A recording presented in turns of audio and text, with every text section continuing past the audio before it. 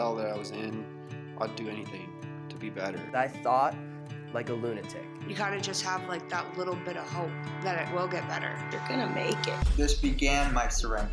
I am a witness of my own growth. It's a life beyond your wildest dreams, and I just have to say, it works if you work it. My story, that's what I share. You're listening to Far From Finished, a weekly podcast where we share new, real-life stories of hope and triumph, told by the people who live them. Today's story comes to us from Jimmy Kelly.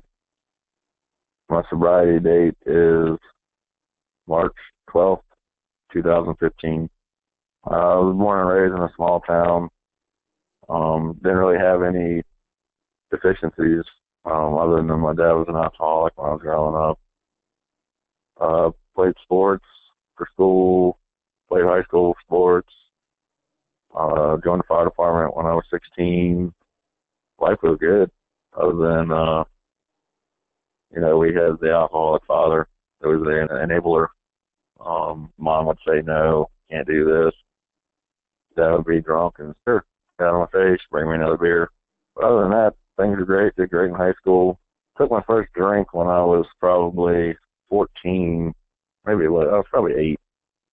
I was splitting wood with my dad, and they had some, of all things, peach schnapps. And it was a cold winter day, just warmed myself up. And I just remember when I couldn't wait to turn 21 so I could buy peach schnapps of all things. Basically, like I said, I played sports all the way up. I played speed baseball. I tried smoking marijuana with my family, with my brother, before I went into high school. I guess that was the cool thing to do back then. They were setting me up for high school, and I kind of liked it. Kept going through high school. My freshman year, I failed every subject other than my 2 electives, playing catch-up. I would stay up all hours, trying to get high, smoking marijuana. I didn't think you could ever get addicted to marijuana, but pretty much I'd wake up in the middle of the night just to put myself back to sleep, smoking at 17 or so. I had a part-time job, was under the table. Basically, dabbled in crystal meth for the first time. I guess it was, looking back now, the addictive personality. I did that for a whole summer, barely sleeping, just totally wore out, strung out. I finally got off of that, went back to smoking marijuana. Age 20, I found out that the girl that I was dating at the time was pregnant, and we were going to have a child together. Fresh out of high school, kind of scary event. When she was pregnant, we were up and down. Basically didn't stay together. I tried doing everything I could to support her, and it didn't work out. So I went to the whole court battle thing with that, and basically the judge gave me the option. She used smoked marijuana against me in court, and so it gave me an option so you can see your kid, or you can't see your kid, whichever one you choose, but you're going to stop smoking weed. So I had to get 3 passing drug tests to the court system before I could see my kid. It's kind of a situation that you don't want to be in at 21 years old. So finally I ended up, it took 6 months, 7 months for it to get out of my system. Finally I was able to see my child for the first time when he was almost a year old. I stayed clean. I became a career firefighter on the East Coast when I was 24. I got hired on November 29th of 2004. Life was good. I was living the dream, 4th generation firefighter. Life was good. I couldn't complain about anything. I started dating a girl. We were together for 4 years. Asked her to marry me. We got engaged, and then next thing you know, things fell apart. And that's where I was off to the races again. I began to isolate. I didn't date anybody for almost 4 years after me and her. I was on a downhill spiral. I was avoiding my family, friends, never did any events. We went, a bunch of friends went to Baltimore one night, and we found a place that we had heard that you could pick up some, which turned out to be my drug of choice in the end, cocaine. we picked up a couple 8 balls for 3 or 4 of us. Went bar hopping. That night I dropped $500, and come midnight, I was back in the same bar getting 2 more 8 balls to make it through the night. And that was where it all began. Like, it was a weekend trip for us, and their weekend trip ended, and mine was just beginning because I just couldn't put it down. I loved it. I loved the feeling. It did everything that I had felt, and I didn't know that I had all these hidden issues until I got the chance to go to the American Addiction Center.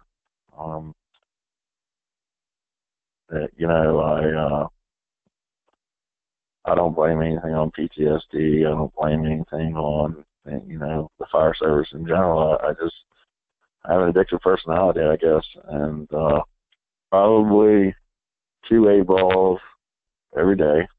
I was fortunate enough to have the kind of money to do that with my job, and about 2 years into it, I was at rock bottom, bankrupt, and I begged my parents for forgiveness. I told them that I was addicted to cocaine.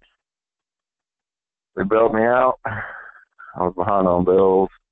They bailed me out, and I was just the kind of family I had. They gave me the money to get caught back up on bills as long as I promised to stop. And full custody of my son. I had the greatest job on earth. I had a very supportive family, and I paid my debt off, and lo and behold, back to the races I went. I basically had a direct line to my Connect, and that was the worst thing ever. It was like for an alcoholic having a 7-Eleven 24 hours a day, 7 days a week. I could go there anytime, and that was the way it was. I would go there 2, 3 o'clock in the morning when I was out and re-up, and I would find myself on the way to work, knowing that we do random drug tests at work, going, you gotta stop. You could get drug tested today, and the next thing you know, I found myself calling out sick because I couldn't put it down.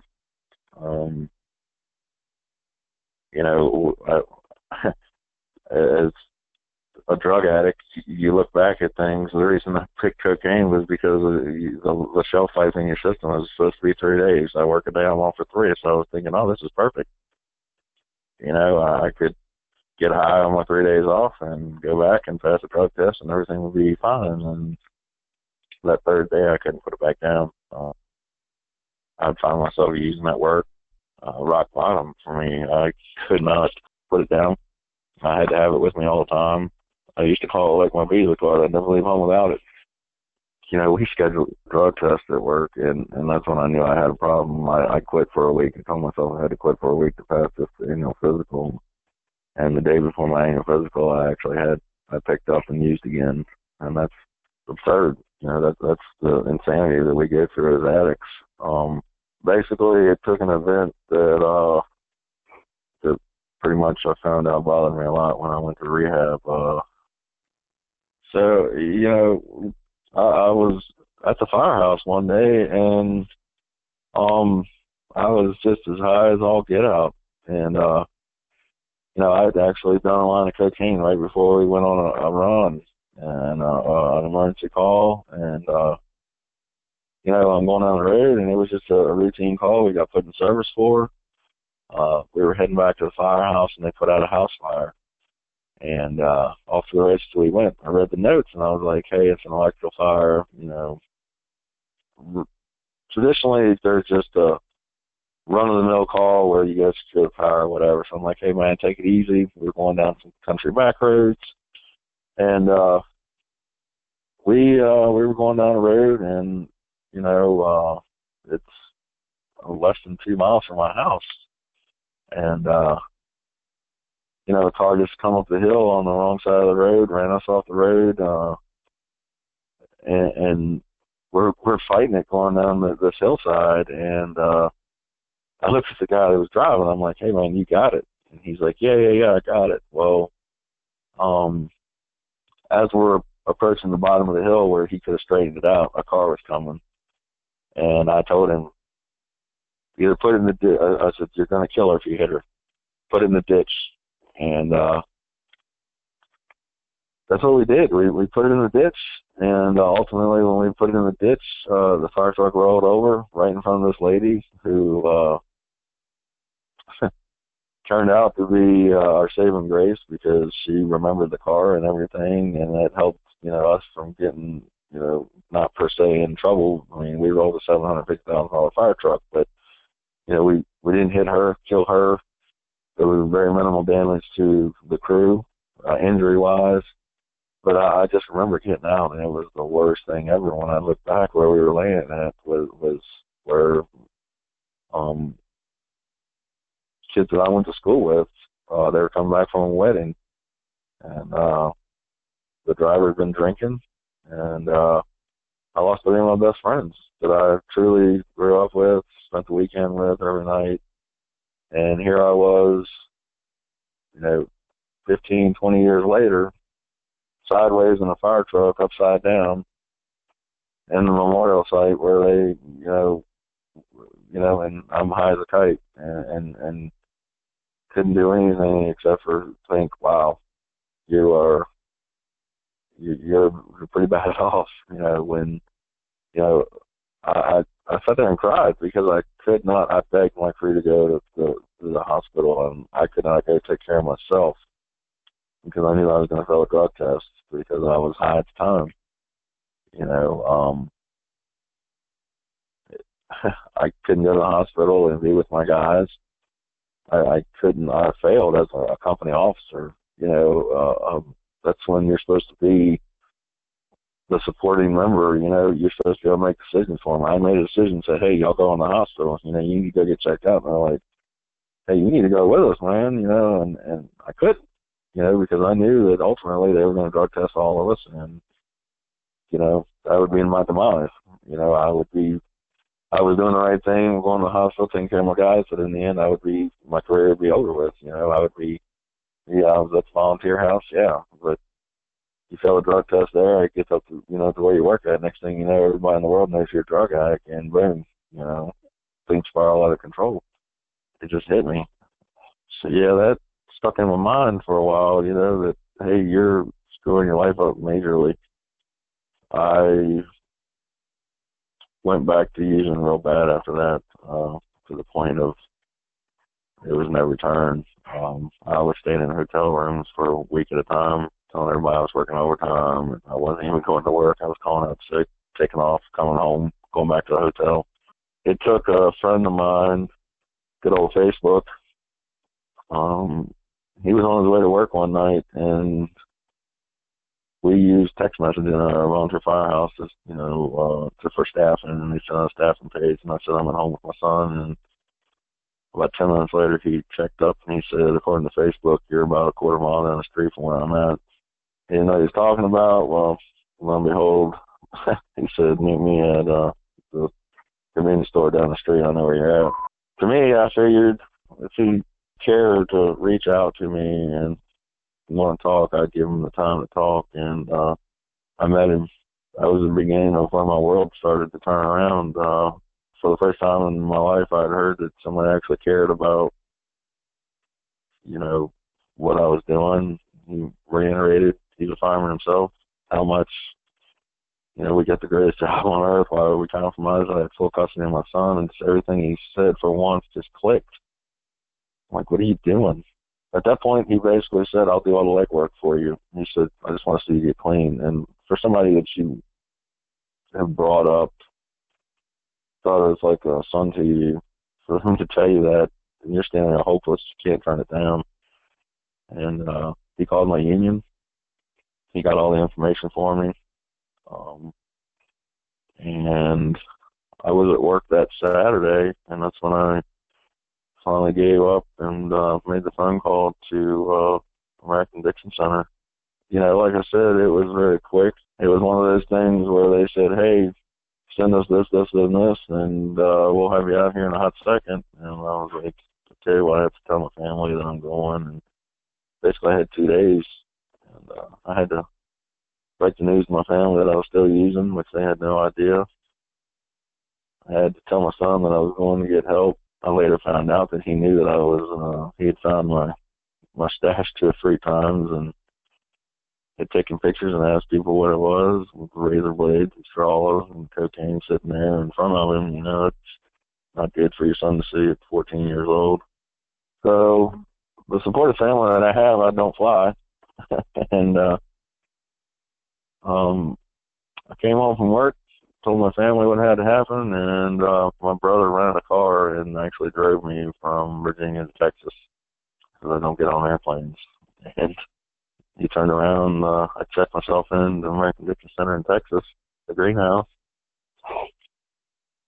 When I walked in the door, I was like a little baby crying and didn't want to, leave the family. It was the first time I was ever going to be away from my son for 30 days since I had tested with him. And the hardest part was facing reality that, you're helpless. It's going to take somebody else to fix you. And that's what it took. I mean, when I was there, I learned so much about myself, the part where I would break down in tears in therapy, about the accident that we had on the fire truck. They figured out that that was one of my underlying issues, that I just used it to make up for it. My dad was an alcoholic. I didn't drink much. Hardly ever drank. Being a fireman, everybody says, "Oh, you're a drinker," blah, blah, blah. No, I never, you can't associate that with firemen because not all firemen drink. And not all firemen have issues. It was me. That was my personality. I'm very addictive. And could not fail. I went to every class that they had available. I did every bit of workbook that they had available, all the studies. The speaker meetings were amazing to me. Everybody talks about, you hear sponsorship, you hear, you have to find a power grade yourself to get, sober. I totally agree with it. I mean, I know that I could not put down cocaine at all. I take anxiety medication, a benzo, and, I should be dead. I've done research that if you do cocaine and benzos together, it's like speedballing, and you should be dead. And I don't abuse my medication, but that's just a fact of life that, and that's why nobody ever knew, because most people that are on cocaine, they're high strung, running around doing whatever, and the benzo mellowed me out and kept me straight forward. I could talk to you like I was your best friend, and you would never even know that I was high. But I should be dead. I sat in hotel rooms, isolated, take my medication, do the cocaine, and it took to go to rehab to figure out that, yeah, you should be dead. You're a lucky soul, and when I was there, I never really indulged in church. I never really did the whole God thing, and I met a girl that was pretty spiritual in there. And it happened to be that, when I went to treatment, it was during Easter. And I was like, you know what? Here I am. I guess I was 34 when I went to rehab. 34 years old. I never knew the true meaning of Easter. So I asked her to teach me about it. And that weekend we went to church. And it was almost like I felt for the first time, I was like, wow. Like the preacher's talking directly to me. It was about addiction that weekend, and they keep talking directly at me. And, I went back to the center and I was talking to people, and they're like, no, for the first time you actually heard what makes a difference in your life. Like he wasn't speaking to you directly. It was just something that you picked up on that made sense to you. And it's kind of scary. I was like, wow, this is God speaking to me for the first time. And later I look at it as, God's always been there for you. I just chose, the foxhole prayer. God, please help me, take this addiction away from me. So I finally prayed one day, and